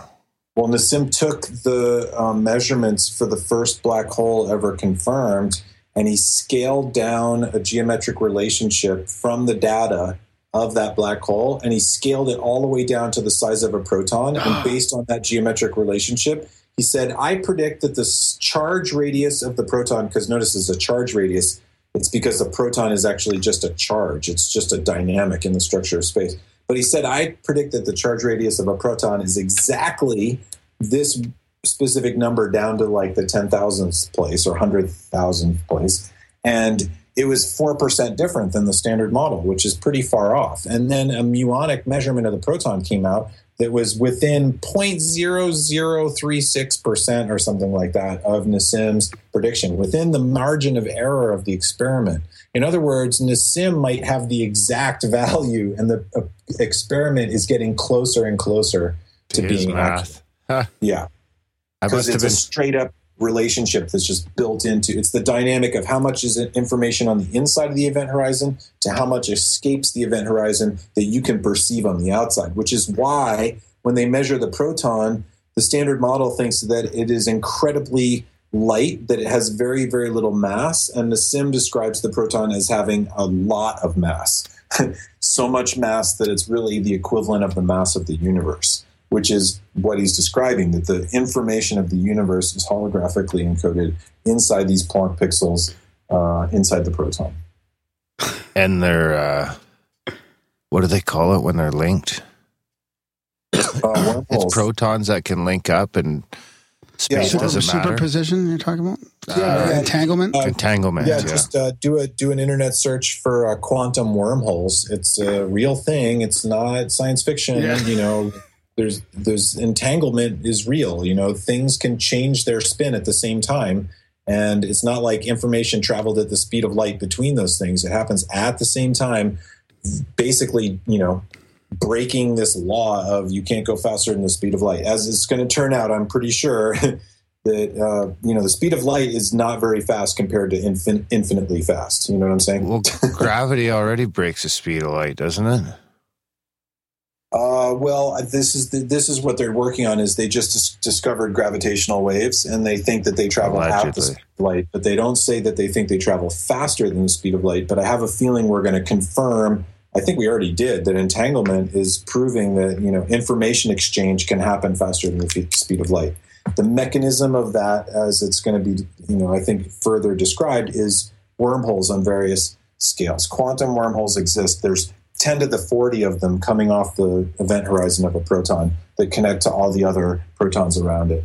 And it's through this infinite web-like structure that you see in everything from the internet to cities from space to your neural network to rhododendron root systems to mycelial networks to the early galaxy formation models that NASA has built. It's all the same thing, you know. The universe is one thing, straight up. Wow. And there's now math for it. We have the equation. Connected through the proton network. Yeah, the quantum wormhole network. Oh, yeah, I must have been channeling Graham's childhood, because the first black hole was discovered in 1971. Yeah, the year after I was born. There you go, Darren. Right. There you go. So, I mean, think about it. We're in the one generation of trying to figure out what the hell's going on around here. We're still, like, pretty clueless. We didn't even know the black holes for sure existed when we were, like, infants. Yeah. And now we're on a podcast that, you know, was invented, like, 8 years ago, right? Or 10 years ago, the iPod. So like credit Curry. It's funny. We're just infants in this galaxy, and I have a feeling that there's a bunch of folks up there like rooting for us and cheering and jumping up and down and being like, "Oh my God, they're figuring it out! This is the most interesting reality television show in the entire galaxy." You think? I think it's more like, I don't know. I look at those ancient symbols and I think of it more as maybe there's just more to our history than.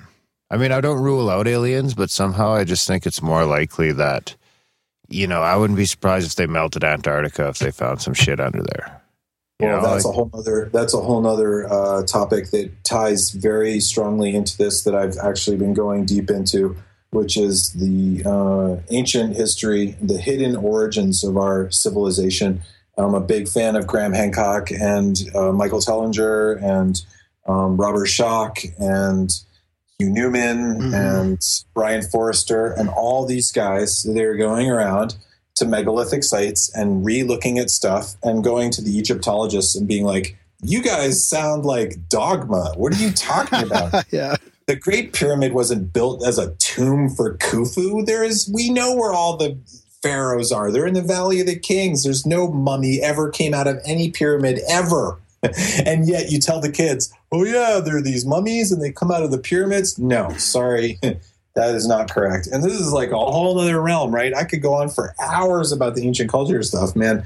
You can go Göbekli Tepe. You can go check out the Bosnian pyramid. You can go to the Indonesia to this pyramid that they found 22,000 years ago. Yeah. I mean, man, that whole thing. Check out Graham Hancock's new book, Magicians of the Gods. That's talking about the comet that hit the Earth 12,800 years ago and more fragments 11,400 years ago that wiped out this highly advanced culture that was on the planet at the time. And it took like 9,000 years for us to get back to like starting to redevelop our culture until we got to the, you know, story that we tell the kids today, which is, oh yeah, 10,000 years ago, we were crawling out of our caves and we didn't really know what was going on. We just started barely using tools and making symbols and having language and all this stuff.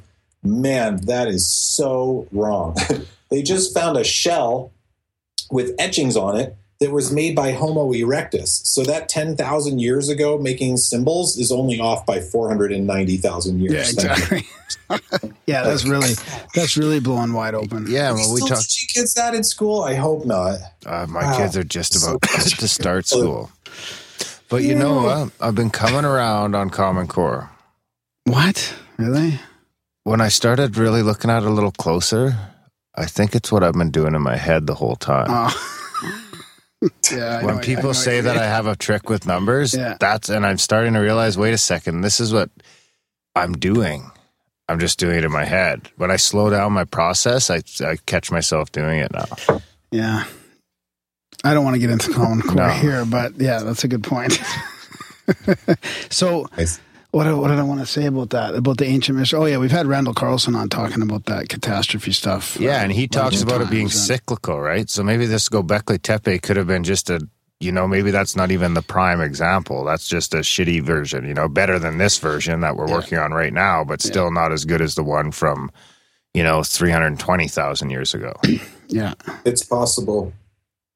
So I wanted to talk to you, speaking of young people in a different generation, you've also traveled all over the world going to festivals, like the whole festival culture thing. And I guess you get a chance to talk about this stuff as well and play your music, which is pretty cool. But can you give me an idea? Because I love this electronic music stuff. Like music has a profound effect on me, but I haven't really been to a lot of festivals. I'm kind of a little older now, like 45. And it's just, it's kind of not my thing, but I'm intrigued by the whole culture.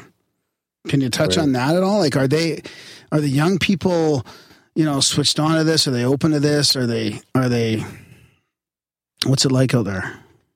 Well, it's super diverse. I mean, when you say festival culture, it's, it's as diverse as music itself. And the culture that I've been spending most of my time in is the quote unquote transformational festivals and electronic music meets live music kind of festivals, especially West Coast USA and Canada, and then some of the greats in other countries.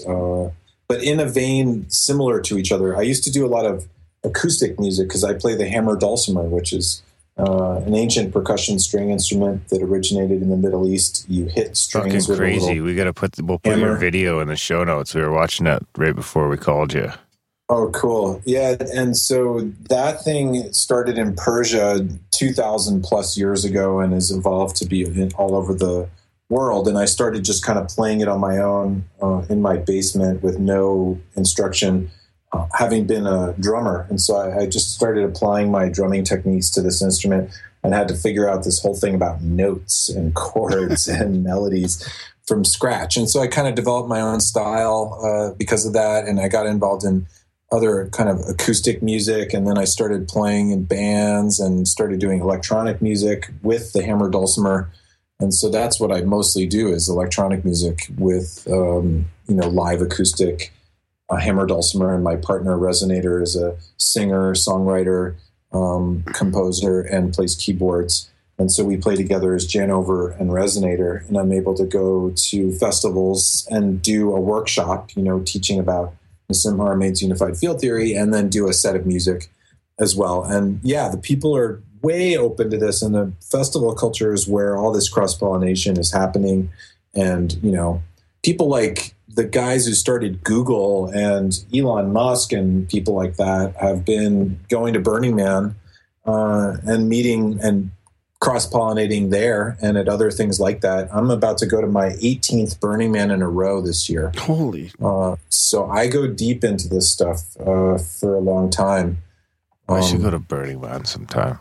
Yeah, we should. Man, it's hard to describe Burning Man. It's kind of like saying, oh, what's India like? And you're like, well, having been to India, it's about as difficult to describe as Burning Man. You just kind of have to go there either. Yeah, you can sit there and watch videos and do as much stuff as you want to try to figure that stuff out. And it's kind of like, is it like the first time you ate a bunch of mushrooms? The first time you eat too many mushrooms? Man, there's just an incredibly diverse world of people and culture that are all mashed together in these festivals so that you can really get a world's worth of experience in a weekend, because you're going from a Balinese gamelan performance to some aerial thing to like a giant mural of painters to like a TEDx style workshop series and yoga classes. And now they've even expanded it out to be, performance classes and kitchen cooking classes inside the festival. I think my wife's going to the Wanderlust, and Wanderlust has got a great model. They do really high quality yoga teachers with cool music at night. It's kind of almost more yoga focused than music focused, and there's a lot of other festivals that are mostly music that have some yoga, and so it's cool. There's a lot of different great balances. I actually produce a festival myself called Sonic Bloom in Colorado. Happens in June at the summer solstice every year. We're doing our 11th annual this year. I've been looking for an excuse to go to Colorado. I know. I was going to mention this one to you. So what's a good one if you don't partake in any hallucinogens anymore or any psychedelics? Like, is there some that are sort of less about that than others?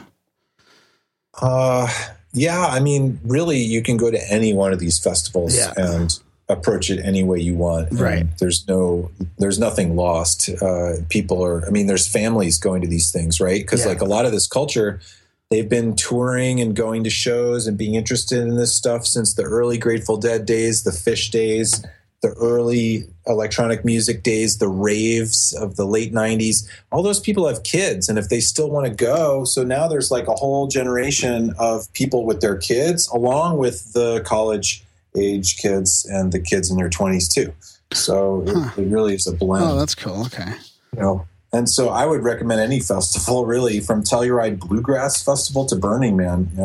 They're all amazing. Oregon Country Fair is really special and interesting and different. As far as electronic music festivals, some of the greats on the West Coast is like Symbiosis and Lightning in a Bottle. There's Shambhala up in BC is great. Yeah.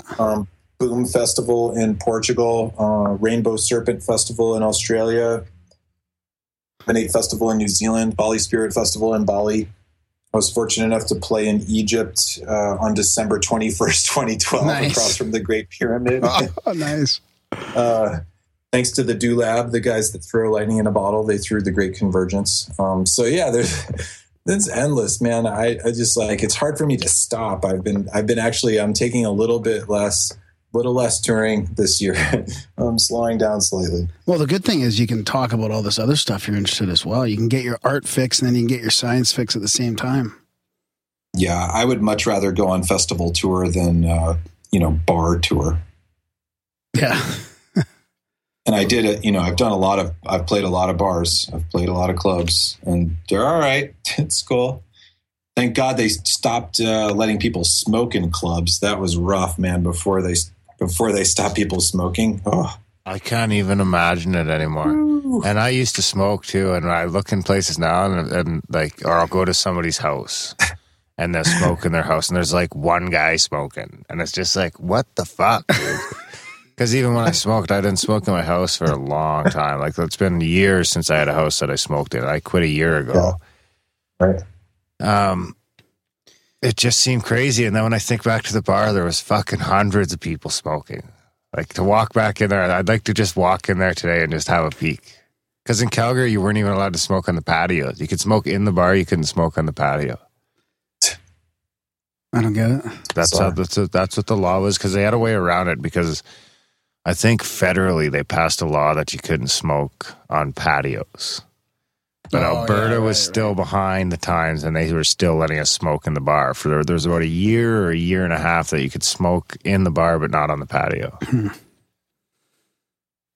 So what do you got coming up, Jamie? Are you still talking about this stuff in the next couple months here before your Sonic Bloom? I do a presentation at Sonic Bloom for sure. That's June 16 to 19 in southern Colorado along the Front Range. It's near Pueblo. It's really beautiful Spanish Peaks area. But I do have I have a thing where I'm doing an online conference the 5D conference. I think it's April 7th to 10th. And Dan Winter is speaking, and Michael Tellinger is speaking at that one too. And then I'm doing a cruise with Nassim in Croatia in October. Really excited about that. One's almost sold out though, small. But I'm going to probably end up doing some talks around Europe.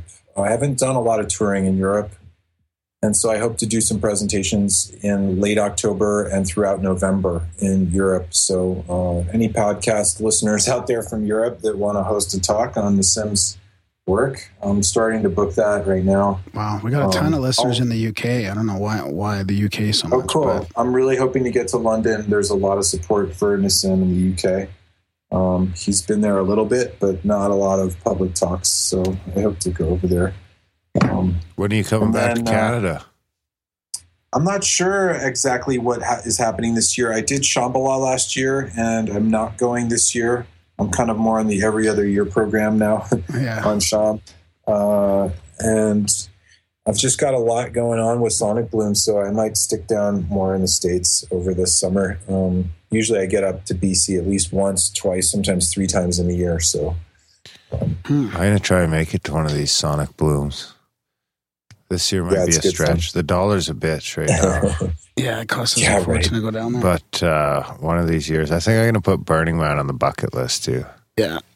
Every time I hear Burning Man, I'm more and more intrigued. Yeah. And I mean, I have no problem having a couple psychedelics either. So, you know, whatever way it goes. You don't need to do anything at Burning Man except show up, and you're blown away. You just hanging out, drinking water is enough. Well, if you come back or if you get into Alberta, you'll have to come by the studio and we'll do like an in-person interview for sure. Bring your fucking, what's that instrument called? The hammered dulcimer. Bring that. My daughters will get a kick out of that. They both just love music. Okay, cool. Right on, man. Well, it's been great chatting with you. Is there anything else you want to get to before we wrap it up? Well, just that idea of Festival Earth. I think one of the reasons I talk about this, one of the most fundamental is if you really can understand the physics of the universe, then you can go back and look at every religious tradition on the planet and see that all these religions were trying to understand the same things and were describing reality in a slightly different way. And maybe it's like the different styles of music that we have, and different musicians in different countries around the world can jam together and it's okay. It's like some people play Chinese opera and some people play death metal, and those two people don't have to kill each other because they don't play the same style of music. So maybe we could look at religion and faith that way. Let's let everybody pray however they pray, and it's great. Call it Festival Earth. Let's celebrate the diversity of religions like we do styles of dance or music, and then we could stop fighting each other. Make it a lot more fun around here and a lot safer. I like how it all comes back to that. Once you realize that we really are all connected and there's a science behind being connected, that what we do matters, right? And what we think matters. Yeah, because you can go around and tell everybody to be all one and everything's all one and just have faith that that's correct. And you'll get a bunch of people that are into it, and a bunch of people will be like, okay, but like, how does that work? Is there mechanics for that? Because if you could explain that part, then my scientific brain and my spiritual brain would both be happy at the same time. And then I might think, wow, that's really resonant. That's probably correct. At least it feels correct. At least it makes me want to be cooler than I was before and stop doing stupid things that I was doing, like discrimination and racism and things like that, Yeah. So if people want to dig deep into the math and the science behind this, because I mean, I got a pretty deep dose of it watching Nassim live, but after people are hearing this, what's the best way that they can dig deep besides the online class? Yeah, I can send you a link to that class, and then you can go into that course, and it's like super deep. And then the other thing is that there's just like lots of information posted to the social media pages of the Resonance Project and Nassim Haramein. So if you go to Nassim Haramein's Facebook page and Resonance Project Facebook page, and you just go to the photos, or you even just scroll down the wall, you can go back years, and there's thousands of posts, and they're all about different things. And some of them have links to articles. Some of them are just pictures with a description, GIFs, all different kinds of things, or GIFs, however you pronounce it. And there's a lot in there. And also, if you go to YouTube and you just start searching Nassim Haramein and the Resonance Project on there, you'll find like all kinds of videos of Nassim lecturing in various conferences, and, all the way back to the Ashland Library series from like 2005 in 45 parts. It's like 3.5 hours long. There's all kinds of stuff for free out there to learn more about this stuff. And not to mention Nassim's papers themselves. His website is resonance.is. Resonance.is is the Resonance Project website. And from there, you can get to the Resonance Academy, which is the online educational platform that's been developed to educate the public about this very detailed and broad set of information.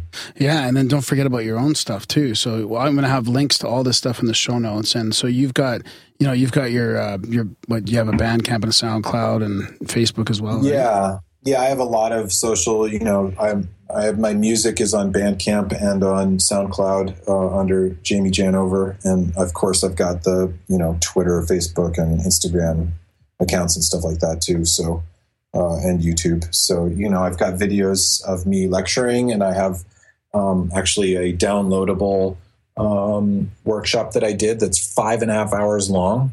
Portal to Ascension is the website that has those talks. There's one talk that they have that I did on crop circles that should be coming out soon. There's one on the ancient cultures that's 4.5 hours long, and there's one on the whole unified field theory that's 5.5 hours long. So, nice. You can check those out. Great. Through Portal to Ascension. Lots of ways people can dig deep into this stuff then. Yeah. Yeah, we'll link to all that in the show notes. These links. Right on, man. Well, thanks for coming on. It's been a great chat, and keep doing what you're doing and merging all this stuff, this art and music and science. I think it's just fascinating. Thanks, man. And I applaud you guys for doing what you're doing. We need more folks like yourself helping to share this information that's not being taught in school, in textbooks, to the masses. Yeah, or on the mainstream TV. Or on the mainstream, or in the news. Yeah. Yeah. And we'll keep an eye on that documentary as well. We'll try and go to some sort of some opening. The Connected Universe is the name of that film. What's the ETA on it? Summer. Hopefully in June there's going to be a theatrical release, but I don't think it's 100% confirmed yet. But certainly within this year, the theatrical release and the digital release will happen by the fall. Right on. I can't wait. Yeah. All right, Jamie. Thanks, buddy. Yeah. Take care, guys. Okay. Right on, buddy. Have a good night. Much appreciated. Okay. Bye-bye. Bye-bye. Peace. That was our chat with Jamie Janover. That was a good one. Yeah, it was fascinating. Pretty mind-blowing. I was looking through all my notes from the trying to correlate my notes from Nassim's talk to what he's talking about, like, the quantum vacuum fluctuations and the Planck mass of the wormhole and the Planck density. Like, it's pretty interesting stuff. Yeah, I would agree. Yeah. I mean, Nassim, if anybody has a chance to see Nassim live, he's got a good sense of humor as well, and he just gets into the details of this, and it's pretty mind-blowing. Yeah. I was going to mention Rennie and Tamara as well, because that was a big game changer for them as well with the Flower of Life and Nassim's work into that. Yeah, well, I like how it kind of tied in with that. Yeah, they wrote that novel, The One Great Year, and it was the Vesica Pisces. Yeah, I'm a Pisces. Yeah, yeah. You just had a birthday. Yeah, that's right. Happy belated. Thanks. So what'd you think? Yeah, good. I liked it. Yeah, it was a good one. It kind of ties in well with Neil Adams' work. Get those two together in a little conference. Yeah. And we just had Von Daniken on. He's talking about ancient aliens, and now we're talking about ancient aliens, and the sound stuff's pretty cool. So I love the sound stuff. I want to get into more of that, but makes you wonder what it's doing to your fucking blood and shit. What is anything? Your fucking atoms. Period. When you're listening to crazy beats. Yeah. Makes you cry, man. That's why. Yeah, makes you cry.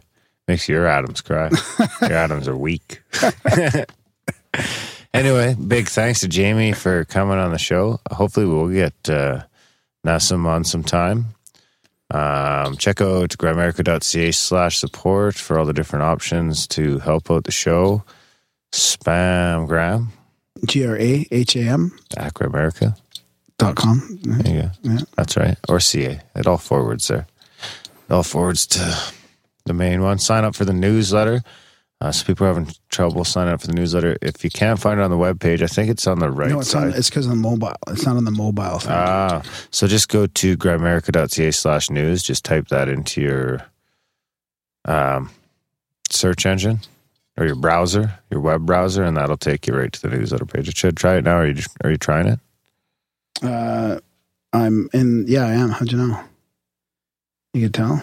I can just. So it's on the webpage, just to the right, on the right, halfway down. What happens if you type grimerica.ca/news? Do you want me to try that? Yeah. /news. Oh fuck. Yeah, takes you to the newsletter, and it works on an iPhone. If you type in /news, you just can't find it without typing the /news. Did you catch That's that? right. Yeah. You have to have the /news. Yeah. And sign up for the newsletter. We're still doing our upgrade. I think we're closing in on 50%, but help us out there. About halfway there. Trying to raise money for a new computer. Yeah, before this one breaks down, because that'd be terrible. If we had to go a couple weeks with no computer, we'd have to go a couple weeks with no show. Yeah. I guess we could try recording it on that PC of yours, but I'm not super confident that's going to work out. Yeah, I know. Anyway, grimerica.ca/upgrade. If I think we're only doing 125 tickets or June 1st, and that'll include an iPad with some apps, some books, Grimerica stickers. Coming on the show with a guest of your choice. You pick a guest, interview him with us, and a little swag pack with some t-shirts and magnets, mouse pad, all sorts of fun stuff. So check out grimerica.ca/upgrade for all those details. Grab some tickets today. I think that's about it, eh? Yeah, that's about it. Thanks for listening. Thanks for listening, guys, and we will see you next week.